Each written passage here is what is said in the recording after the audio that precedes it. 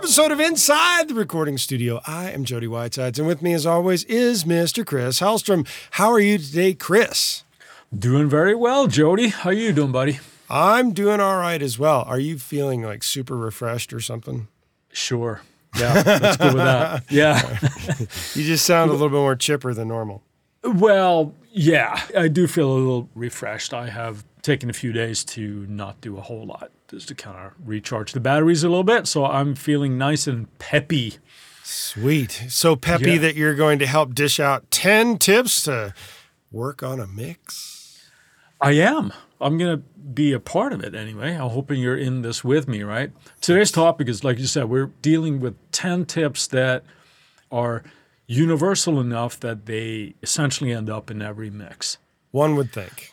Yeah. And so they're not things like, well, only if you're doing metal or if you're doing Bolivian country music. I don't know. But universal enough that they kind of find themselves into every mix. Just about. Rock on.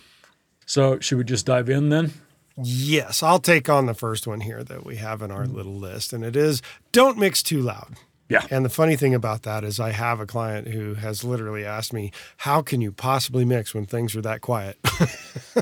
and As your monitoring level? Yes. And the idea is that if it sounds great in this low level, you're going to have a really awesome mix when it's turned up loud. That's my concept anyway, and I'm sticking to it.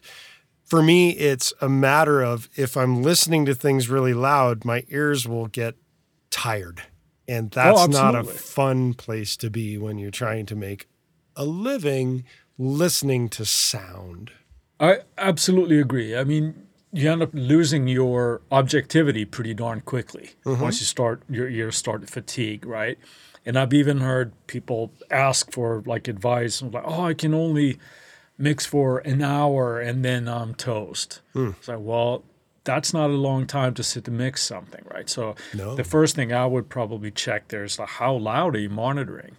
Yeah. Because as soon as you're starting getting tired, you hear stuff differently. Way out of whack. Is a good way of saying it. Yeah. Not appropriately. Yeah. Now, I mean, to play devil's advocate here, there are certain aspects of a mix that I find anyway that you need to bump the level a bit to get. And for me, that's usually like low end. You start hearing that a little bit differently if you crank and make sure it's there. But don't stay there long, right? So if you're doing that, just check how things are at higher levels. That's a good thing. I don't know about you, but when I'm mixing, I can have a conversation in the room. Oh, yeah, for sure. Like as far as like that level. So is that the same for you? Or do you have a specific setting that you kind of go to, or is it just like, this is comfortable level when I'm mixing it? Do you go by any kind of like metering or anything like that, any kind of like SPL value? Or No, I do not use an SPL value on the mix bus or anything of that nature, but I do have 2 presets in my volume levels out of my interface that I have a key switch that I can hit it and I know which version I'm listening to. So I get 2 different values. The original value that I have it set, that is when everything boots up, is normal listening level, which is not very loud. Right. And then I have a second switch to the same key command that when I hit that, it bumps it up a bunch of dB so I can hear it in its quote-unquote loud form for a short period of time, and then I can hit it again and go right back to that exact same volume level. That's pretty handy. So you're actually mixing at a really consistent level as far as like your gear is concerned. Oh, yeah. That's good. Yeah, That's I good. don't manipulate it by hand. I have a key command, and it is set to specific values. This is my normal mix value. This is my bump it up, let's listen to it kind of loud value, and then back. And it's the same key command. It toggles between the 2 volume levels, and it's very nice that way. That's really cool. Yeah. That's really, really What's cool. the second one? Thinking about levels here is to keep an eye and an ear on your master bus. This is something that I know I struggled with when I started mixing, where as soon as you add elements to a mix, you start overloading that master bus. Yep. So keeping an eye on when you start, as a reference, you might be bringing up the drum kit or whatever, that you're not tickling 0 as it is as you're starting, because you're going to run into problems. That's one of those things that where now I need to hear more guitar, or I need to hear more XYZ, whatever. And you start just feeding more and more and more, and all of a sudden even if you're not clipping the output, you might be overloading any processing that you have there. And it's just usually a good idea to do that a little bit lower. Gain staging helps with this, right? Because you're less likely to... On a per instrument and per track situation you're talking about. Yes, absolutely. That's something that I think we've addressed in mix prep before you sit down and mix, right? When you're kind of prepping your tracks to have that. Never mind gain staging as far as like peak levels for analog gear emulations. When you're pulling up every track that you don't necessarily just kind of slam your master bus is a good reason, or as good a reason as any to kind of keep track of your gain staging there. Once upon a time in a galaxy far, far away, when digital recording first got going, it did make sense to actually keep your tracks kind of hot and your mix bus hot. It had more to do with the fact that you didn't have a lot of headroom in terms of hearing zipper noise, as we used to call it. That has been done away with modern DAWs and modern recording. So you don't have to worry about that anymore, which means you can go back to the more natural concept of the gain staging and the analog value of what it used to be in analog world of tape. My aha moment with that is when I got the individual multi-tracks from Walk This Way. All I had to do was put them all onto individual tracks for each track that I had in the multi-tracks. All the faders were set to 0, and it was like the mix was already there. And it wasn't blaring, and it wasn't loud, and everything was hitting roughly around minus 18. That's where I learned that minus 18 dB thing. Yeah. And it sounded brilliant at that point. It didn't take a lot of effort to get the mix to get to the final stage of where it would be, where the record was. Right. In all fairness, though, at that point when those were outputted or converted to digital, they probably had the processing on them, right? Any sort of onboard processing that might have had that. It doesn't take away from the point that you arrived at, the minus 18, if you're peaking there or a little bit above, right? You're in a good spot because everything will build up and sound better, as it were, as opposed to having to pull everything down on each track here. Exactly. Yeah. What do we got next? EQing your reverb and delay returns. Absolutely. This is something you do more than I do, I think. How dare you? You don't do this, right? Only I do when I need a special effect on it, really. This is something I do every mix, just about every return. We've addressed this in prior episodes. When I have, let's say, a reverb on Ascend, I will frequently do a high cut and a low cut on that reverb return. It's not super aggressive like I'm trying to really sculpt the sound. I find that reverb builds up a lot in the low end. Yes. And at the top, it could add clarity and it could add all that sexiness in the high end. It can also just be noise. I will frequently take out up until at least 200 on a reverb return because I find that it just clutters up the mix. And the high end for me will be dependent on just what sounds good. And of course, it's the same with the low end. Here I might not be as aggressive, anything above like 10K perhaps. It's like a good candidate to sort of take that out. What that will do, at least for me, I can have more reverb. The signal can actually be wetter in the mix by just removing the extremes. Sure. And it's not going to be as overbearing. And I do the same with delay returns. Same thing there. Sometimes I get even more aggressive with those. I get more aggressive with the delays than I do the reverbs, but I use the built-in stuff on most reverbs to deal with that rather than adding a second EQ after it, unless I'm trying to really sculpt the sound. That's where I think we differ in that. No. I do the same thing. So it's like if it's the reverb I have has a built-in EQ, and some of them do, I will use that. And otherwise, it will. You've said it. It's done. Exactly. Yeah. No, but if it doesn't, then it's just a matter of adding an EQ afterwards, right? And I just take out the appropriate amount. Either way, it doesn't matter how you do it. It's just the process I like of doing that. The result for me is a cleaner mix. So there you Next go. up, Don't mix in solo mode for too long. This is something that I'm pretty sure both of us have learned the hard way. If you're starting out with mixing, take this advice. Don't mix in solo mode on instrument groups for very long. Mm-hmm.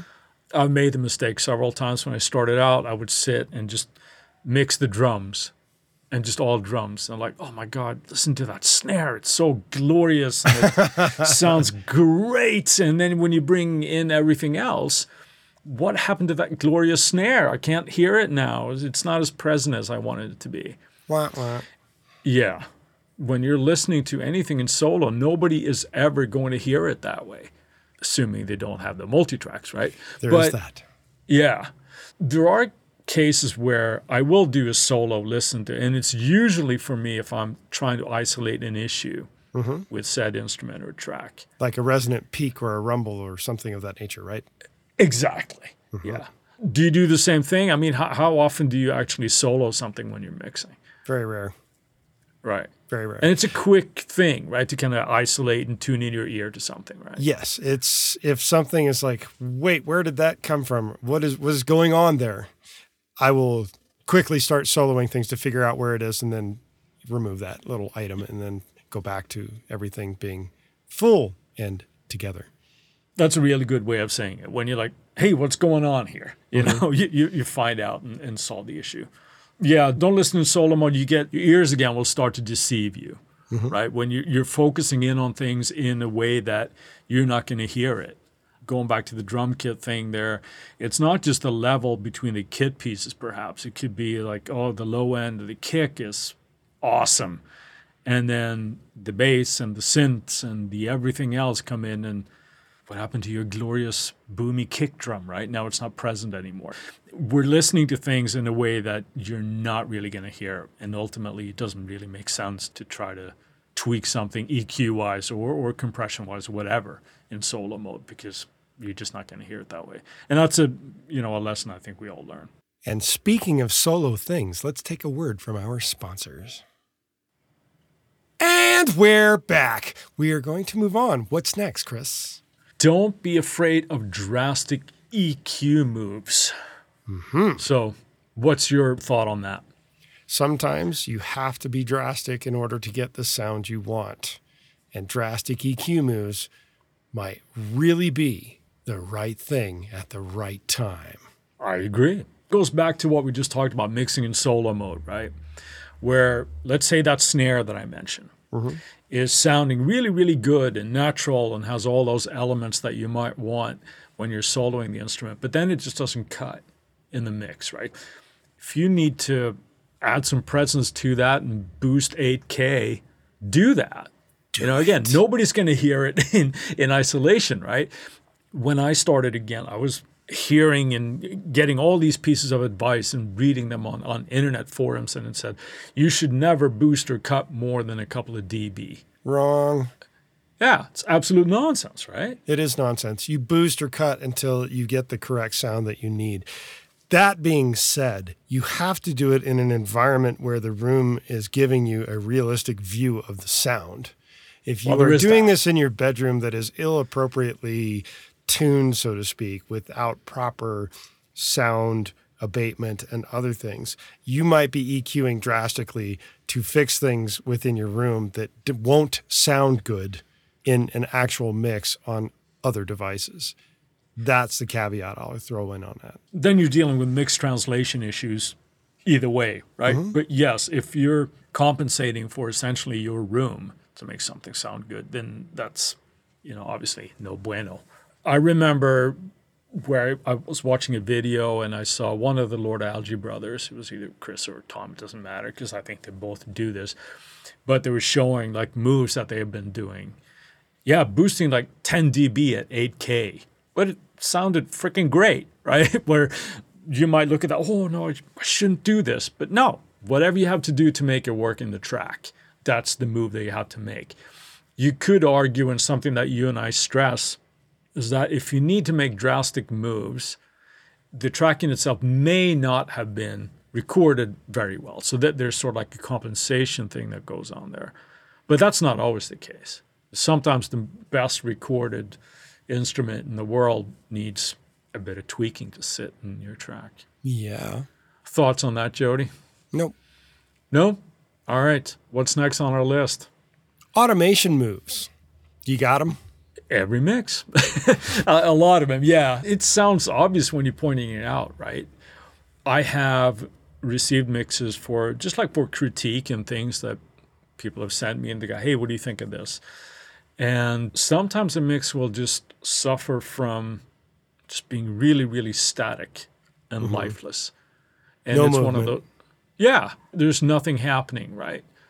Even just subtle movements can do wonders. I know one thing that you often do is if you have a guitar-driven song, on a chorus, you will pan your guitars out wider on a chorus type of thing, right? That's So not necessarily so much automation, but it is movement. Well, to me, it's a pan movement. It's a pan automation, right? I'm not necessarily thinking about just level automation. I think anything where you kind of add a little bit of movement to the mix, be it volume or where it's placed in the stereo field, adds interest. So it could be just something that's a tambourine that's slightly panning left or right or whatever, or the guitar thing that you often do. I do the same, by the way. I think it's a cool thing to add extra interest. Even subtle things will just make the mix kind of come alive. Make it breathe, make it move, make it do something.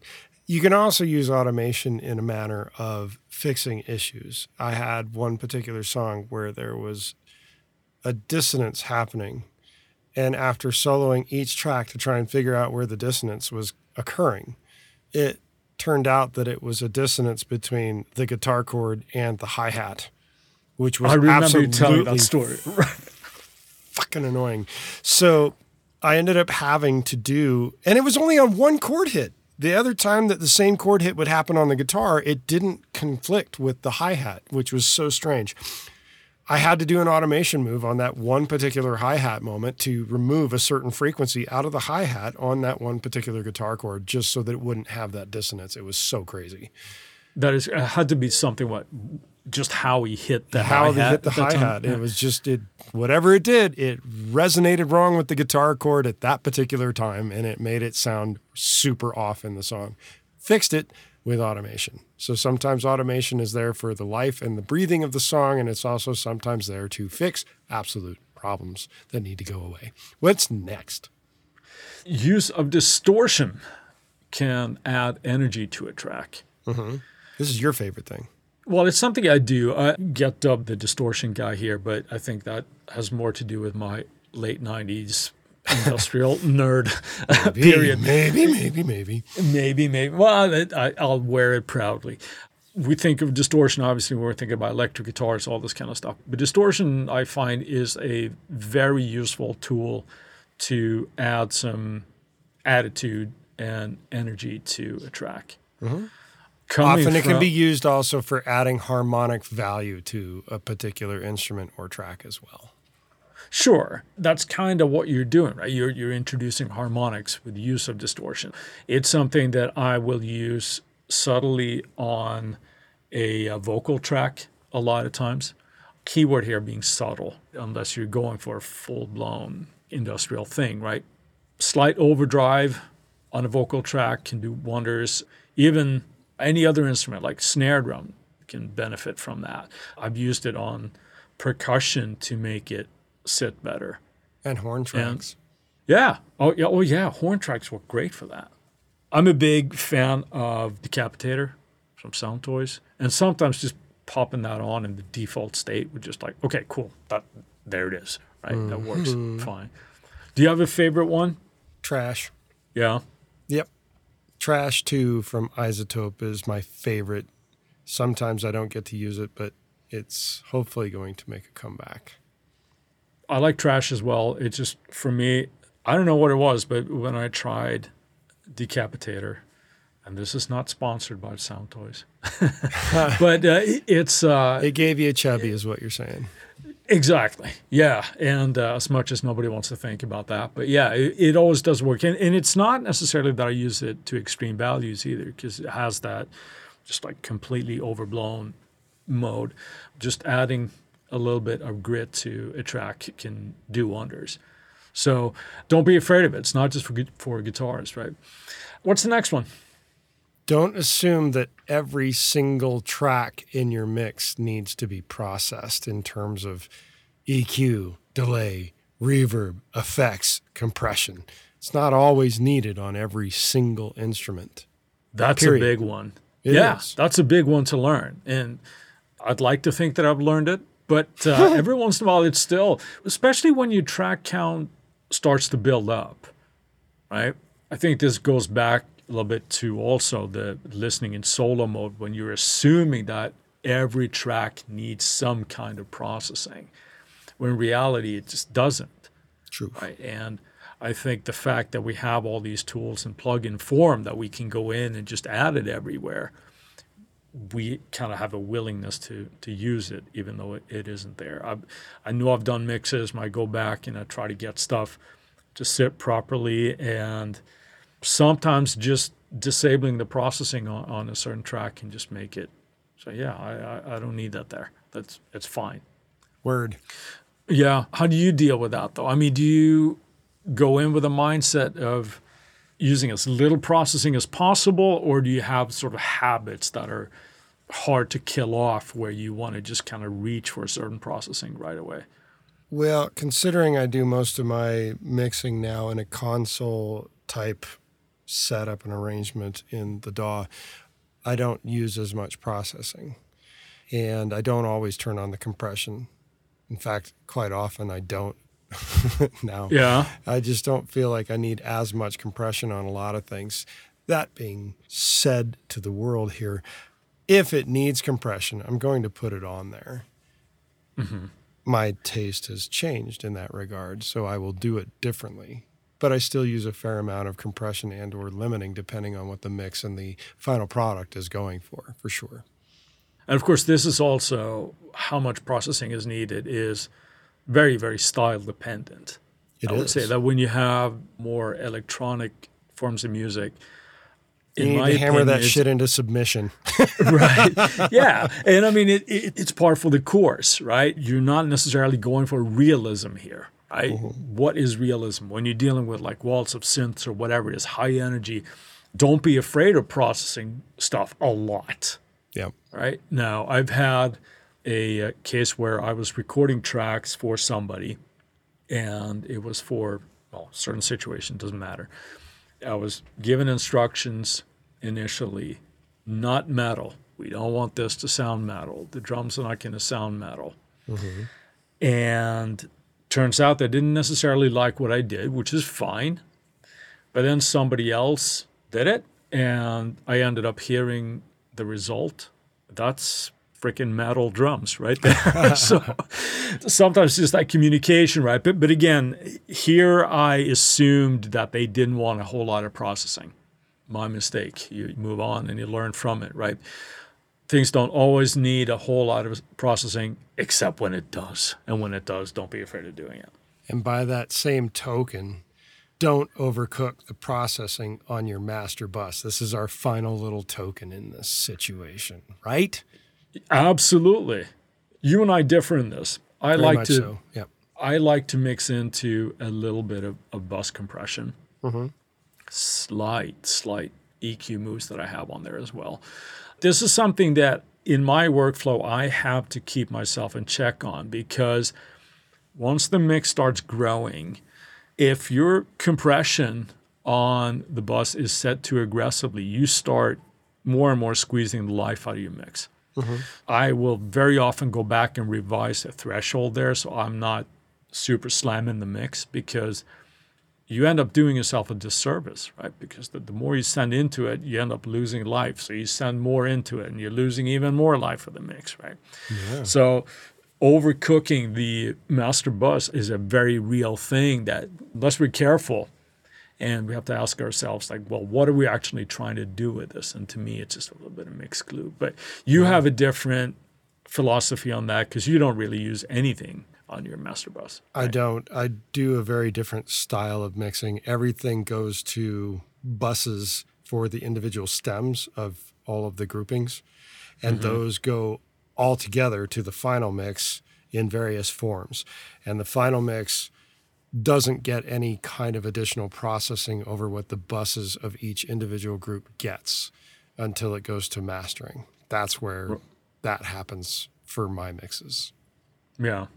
And I should say that when I'm doing stuff for libraries and things, my workflow is a lot more like yours, where it is that because processing something on the master bus doesn't make any sense if you're not sending everything to it. Right. So, yeah, there you go. So there's 10 tips for you, Jody.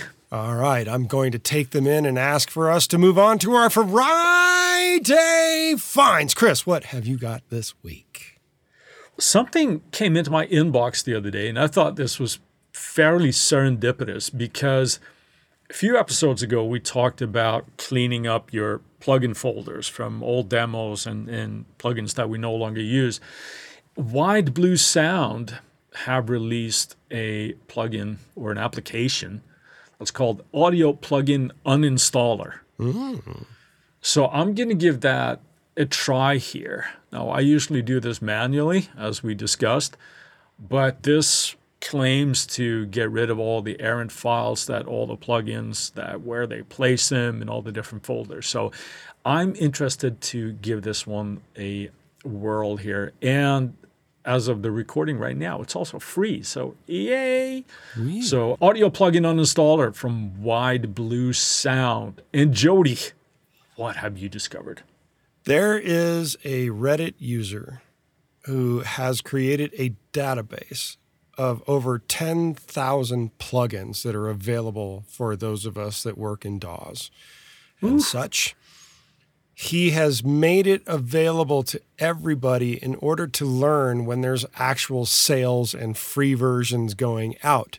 You go to audiobazooka.com, and that's audio, Bazooka. That's how you would spell bazooka.com. You can get on his little list, and he will let you know when it's on sale or free. Wow, 10,000 plus plugins. That's a lot of work. That sounds like that could get expensive real quick. While we've got your attention, we ask that you go to InsideTheRecordingStudio.com and sign up for our mailing list. You'll need to be on the email list in order to be eligible for future giveaways, and we'll make sure you don't miss any future episodes of this podcast. Send us an email at goldstar, GOLDSTAR, at InsideTheRecordingStudio.com with the phrase Mix Tips, and you get something cool back in your inbox. If you have a topic or suggestion for Chris and I to explain in a future episode, contact us at the contact page and we'll put it into consideration for a future episode. With that, I'll say see you next week. Thanks for listening, everybody. Have a fantastic day, Jody.